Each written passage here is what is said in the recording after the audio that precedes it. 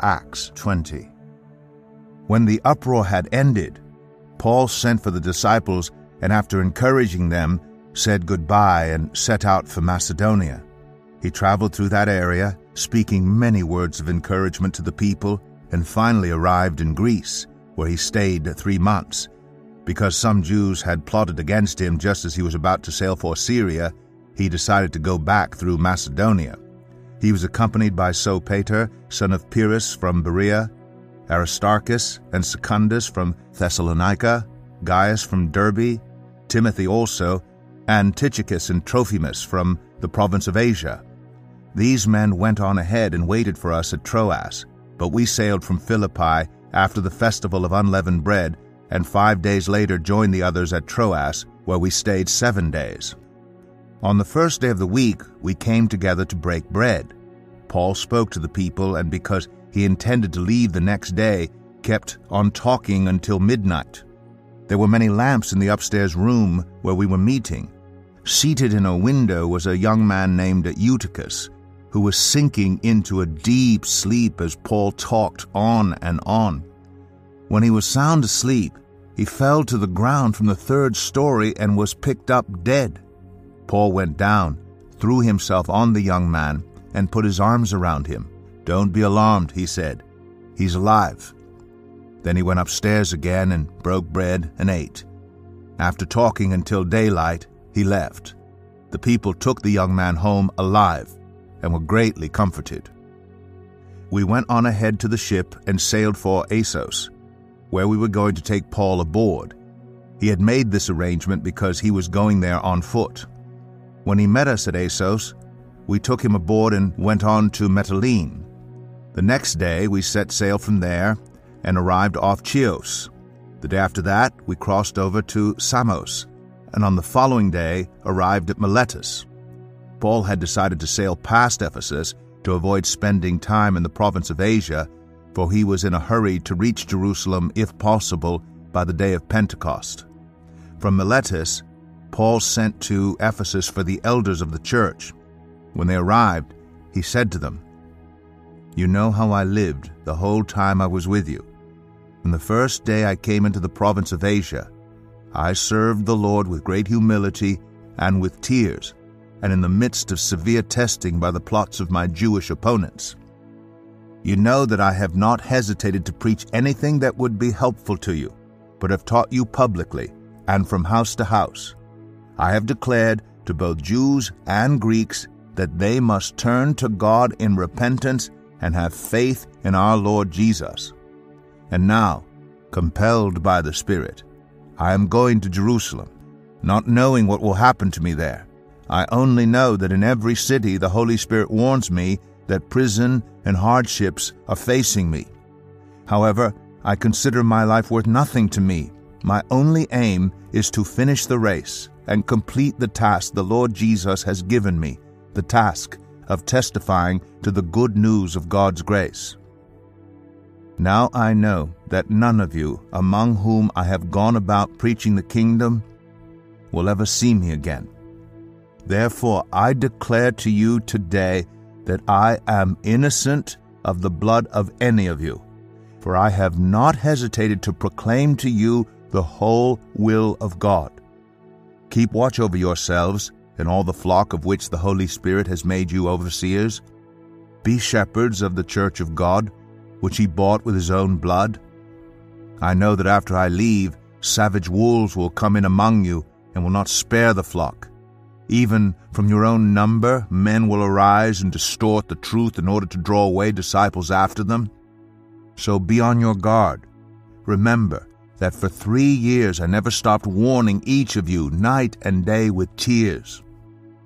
Now I commit you to God and to the word of his grace, which can build you up and give you an inheritance among all those who are sanctified.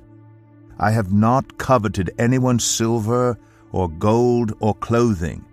You yourselves know that these hands of mine have supplied my own needs and the needs of my companions. In everything I did, I showed you that by this kind of hard work we must help the weak, remembering the words the Lord Jesus himself said, "It is more blessed to give than to receive." When Paul had finished speaking, he knelt down with all of them and prayed. They all wept as they embraced him and kissed him. What grieved them most was his statement that they would never see his face again. Then they accompanied him to the ship.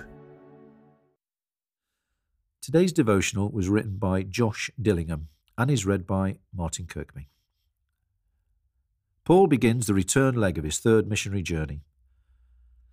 One of his sermons is interrupted by the untimely death and then resuscitation of a disengaged listener. Paul then spends time with the church leaders of Ephesus, instructing and equipping them one last time. In President Obama's final address as Commander-in-Chief, he famously closed with the line, "I am asking you to believe, not in my ability to bring about change, but in yours." Final words can be so powerful. Used well, they can equip those following in your footsteps. They can galvanize those who have become disheartened, and they can act as a powerful and lasting reminder of who you were and what you stood for. Paul's final words of wisdom to the leaders of a church he dearly loved were simple. Verse 26, "Keep watch over yourselves." Paul wanted to remind these leaders that so often the enemy of living the Christian life is apathy. It's allowing ourselves to just go through the motions as we follow Jesus. It's failing to perform regular self-examinations of where we're at with Jesus until we've drifted so far we can barely see him. Paul, therefore, emphasizes how vital it is for each of us to keep watch over ourselves, to take responsibility for regularly examining our hearts, minds, beliefs, motivations and actions to ensure that the love of Christ that brought us into this life is still the thing moving us forward. Is there anything in your life that you know has drifted and needs to be recentered on Jesus today? Become aware of the presence of the Holy Spirit with you. Let his peace and stillness fill you.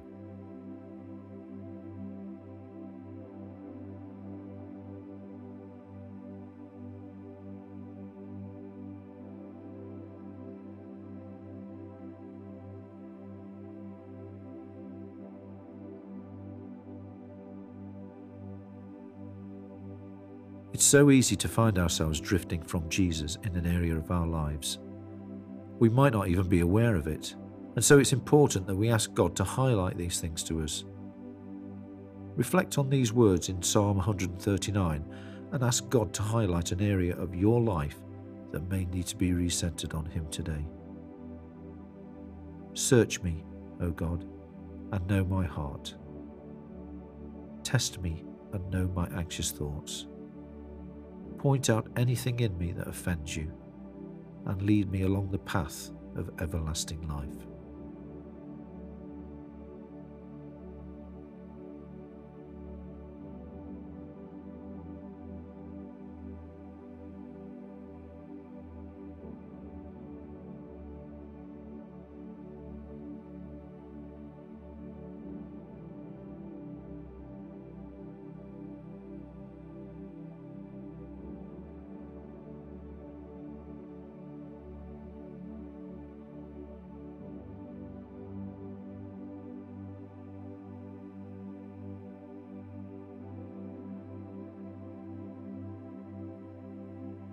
Let's finish with prayer.